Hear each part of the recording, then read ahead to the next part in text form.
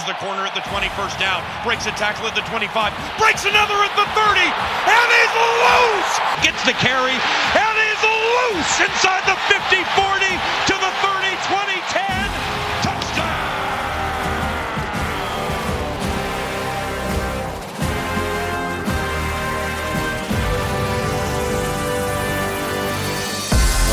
Hello, let's go. It's your man Flip Mozzie. Thank you for spending 15 minutes with me today. At the top of the newsreel, we've got two new Vikings to celebrate. Wide receiver Josh Doctson picked up after being cut by the Washington Redskins. Doctson, a first-round bust from the 2016 draft, picked one pick ahead of Laquan Treadwell. The comparisons between the two will never go away. And more importantly, probably less importantly, the specialist saga ends. Minnesota cuts Corey Vedvik, then cuts Matt Wow, and picks up the veteran punter, Britton Colquitt. We'll talk about Doctson and Colquitt in a bit, but first, some fans just aren't happy Rick Spielman said goodbye to Brett Jones, making room for the fifth receiver. Jones thought to be a piece of veteran depth, a solid known option if the youngsters Bradbury or Pat Elflein struggle. My question is why? What possibly makes us think Jones was good depth? A bunch of preseason games? In real action last year, Minnesota had offensive line issues, and they didn't rely on Jones. Heck, they started Danny Isadora over him when Tom Compton missed time in 2018. Brett Jones, expendable. They kept the young guys instead. Oli Udo and Drew Samia for that upside. And the unknown faces still are making fans uncomfortable. Why? For some reason, all the competition at the end of the roster shook Vikings fans. There was nothing wrong with Bailey versus Vedvik. The right man won in Bailey. The coaches got to compare two players and take the better one. Same goes for the backup quarterback spot. I don't think Kyle Sloter was an easy cut, but he was the clear cut after being unable to beat out Sean Mannion this year or Trevor Siemian last year. Competition at defensive tackle. So many guys in the room, fans thought maybe there's no clear one. Zimmer and Patterson think they're all ready after seeing them go at it this summer. Competition at running back. Why couldn't Mike Boone close the door on the fumble-prone Amir Abdullah? To me, that says Boone still got a little ways to go in his development and speaks to the importance of special teams. And sure enough, the Vikings' first depth chart confirms it, with Abdullah listed as RB3, ahead of Mike Boone. We gotta doubt Boone is in uniform on Sunday. Competition at wide receiver, where BC Johnson rose up the depth chart and no one else stood out. That competition should bring comfort. They looked at multiple different wide receivers. I can't even name them all. They didn't force themselves to like a fifth one. They found one instead, elsewhere, in Josh Doctson. So the youngsters, which depth pieces will make an impact? We've already spoken about how the young interior defenders will get their shot on a previous podcast. I would keep an eye out for Chris Boyd and Mark Fields in the secondary. I'm excited to see if BC's rise continues. But no one wants to talk about BC with the new guy Josh in town. An insane amount of excitement for this bust. We start with a simple comment, simple fact. Look at the depth chart again. Josh Doctson won't be the wide receiver 3. He's the 5th receiver right now. A waiver wire claim isn't going to leapfrog anyone on the depth chart. I don't care how we feel about Johnson or Chad Beebe. Ran the Monday poll about Doctson, just asked fans how many catches he would make in 2019. Most people voted 30 catches, many even went up to 45. I mean, have we really been paying that little attention this offseason? First of all, Laquan Treadwell caught 35 passes on 53 targets for our Vikings in 2018. He was our 3rd receiver. Aldrick Robinson was our 4th receiver with 35 targets. Chad Beebe was the 5th receiver with 4 total targets on the season. Secondly, the Kubiak system doesn't use wide receiver depth that much. I've said this stat before, I'll say it again.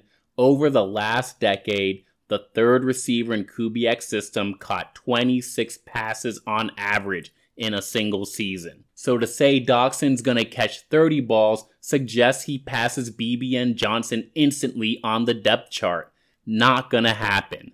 To say he's gonna catch 45 balls, that's saying Minnesota's gonna throw to receivers more than they did last year. That's saying Josh Doxson's set to have the best season of his career. I get it, we're optimistic, but we're way off here. We shouldn't be expecting more than 16 catches from Josh Doxson in 2019. Now, let's address punter Britton Colquitt. What a journey. In 2012, the Vikings were still coached by Leslie Frazier, and Ryan Longwell had just retired after 8 years with our Purple. Rick Spielman replaced him by drafting Blair Walsh in the 6th round. In 2013, our Vikings kicked Chris Klug to the curb after 8 years with Minnesota, and Spielman replaced him by drafting Jeff Locke in the 5th round. The plan was clear. Replace 2 longtime specialists by getting the best youngsters possible. Leave them in place as our new punter-kicker tandem for the better part of the next decade. And it was going well before it fell apart quickly. Both lasted till 2016. Both were replaced by emergency veterans Kai Forbath and Ryan Quigley. But Rick don't quit quick. He wanted another try, so he drafted Dan Carlson and claimed Matt Weil off waivers in 2018. This time Mike Zimmer was the head coach, and this time it was pretty clear Zimmer didn't have the patience for these youngsters. And maybe new special teams coach Marwan Maalouf doesn't either. To me, that's the biggest takeaway from this whole specialist saga. Rick looking for youngsters, willing to spend draft capital to get it, but the coaches are not patient with them. That's what happened with Corey Vedvik, a project where Zimmer and Maalouf wanted to see results right away. It's frustrating because I think even though it's a relatively small deal, it's one of the only areas where we see a disconnect between the coaching staff and the Vikings front office. The question for us fans is, who's right here? Is it better to go with the aging established veteran or be patient with a promising rookie? Dan Carlson eventually figured it out, right? Should they be okay with youngsters hitting 50% of their attempts in preseason just because they spent draft capital on the shaky leg? I don't have a clear answer here. I don't think fans in general have a clear answer on those questions. So there will never be agreement on the specialist. But at the end of the day, Zimmer won. He told Rick to F off with the youngsters. We have a 31-year-old kicker in Dan Bailey and a 34-year-old punter in Britton Colquitt. So the bet here is that even though both have had ups and downs in their career, the Vikings feel better with longtime veteran specialists than shaky youngsters with potential.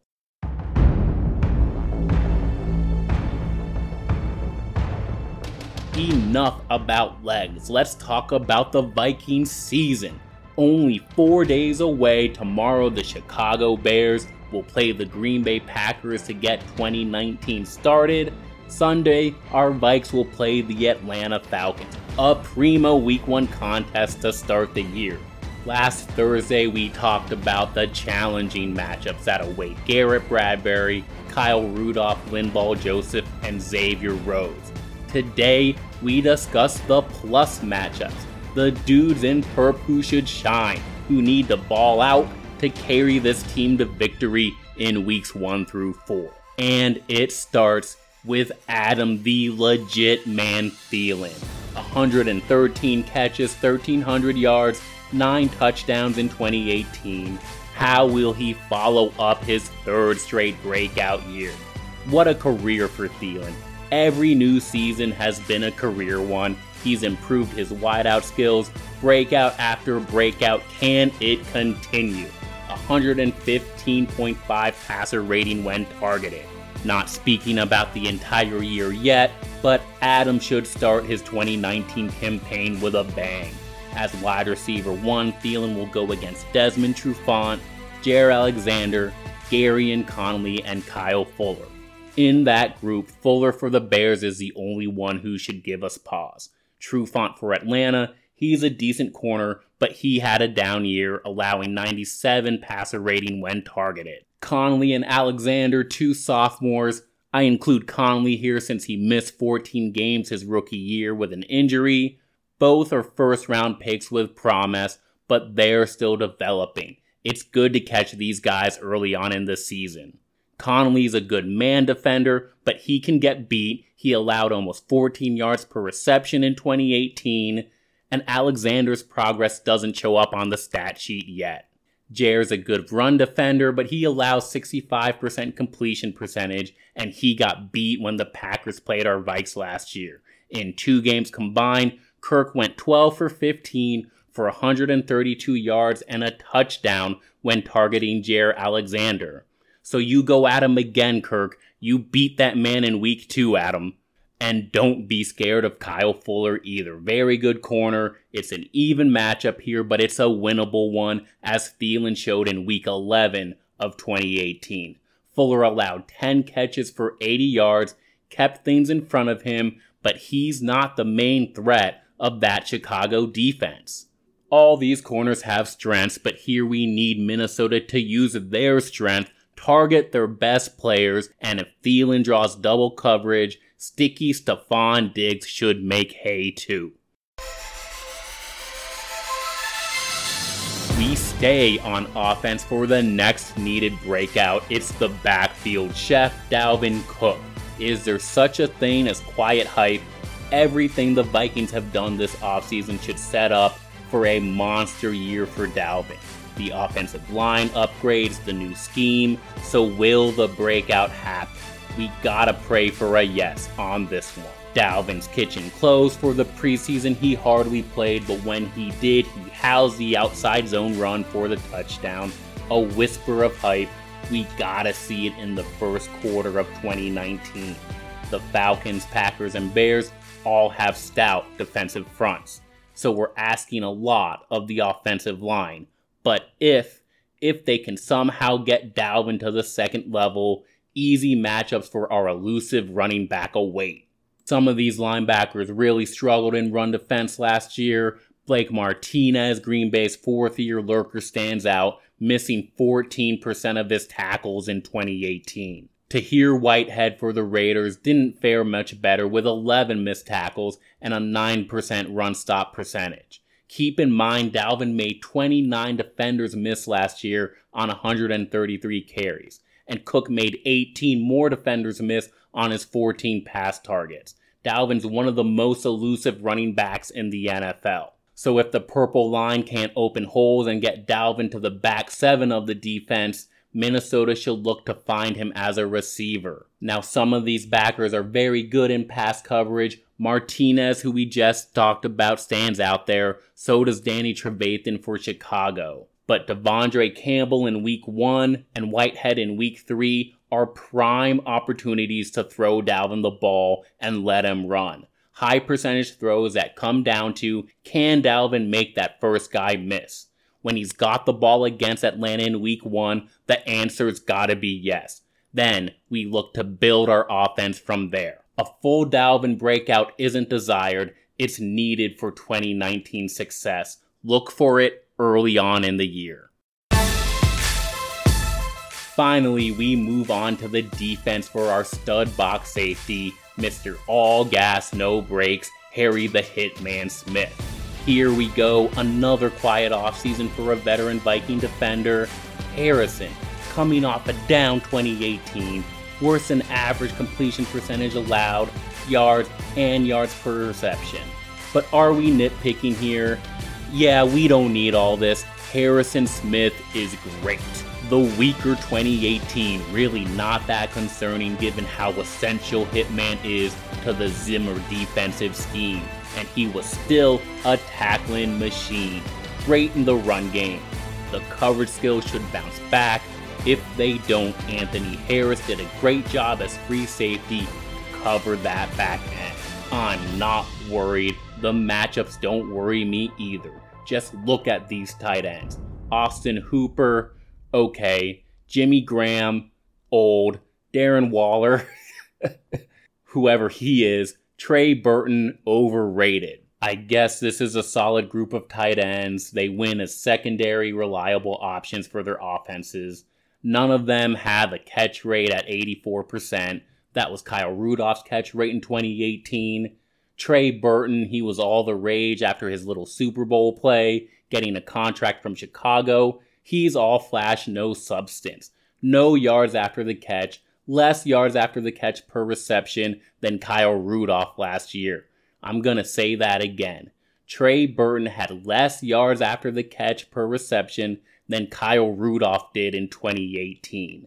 The same is true for Austin Hooper. So here's the guy. These guys don't force missed tackles. They catch the ball and they get tackled. And Harrison Smith is one of the most sure tacklers in the league. So here's what will happen. The tight ends, when open, will make their catch for 9 or 10 yards. Hitman will take them down, hopefully short of whatever down and distance they're in. It's that simple. You want proof? Look at Jimmy Graham against Minnesota in 2018. 11 targets, 8 catches, 4 first downs. Trey Burton, same thing. 7 targets, 5 catches, 4 first downs. Smith is an eraser. He turns these tight ends into check down options only, so expect him to bounce back strong and be the clear defensive MVP again to start the year. So let's hype it up now. Adam Thielen, Dalvin Cook, and Harrison Smith must lead the way. Finally, the games are here. The beer's cold, the dip's ready, so let's do the damn thing. Let's get this season started and ride this 2019 roller coaster. Before all that, week 1, Atlanta Falcons. Go get that first win, Vikes. I'm watching you, Dalvin. Bring this one home for us, and Skol Vikes.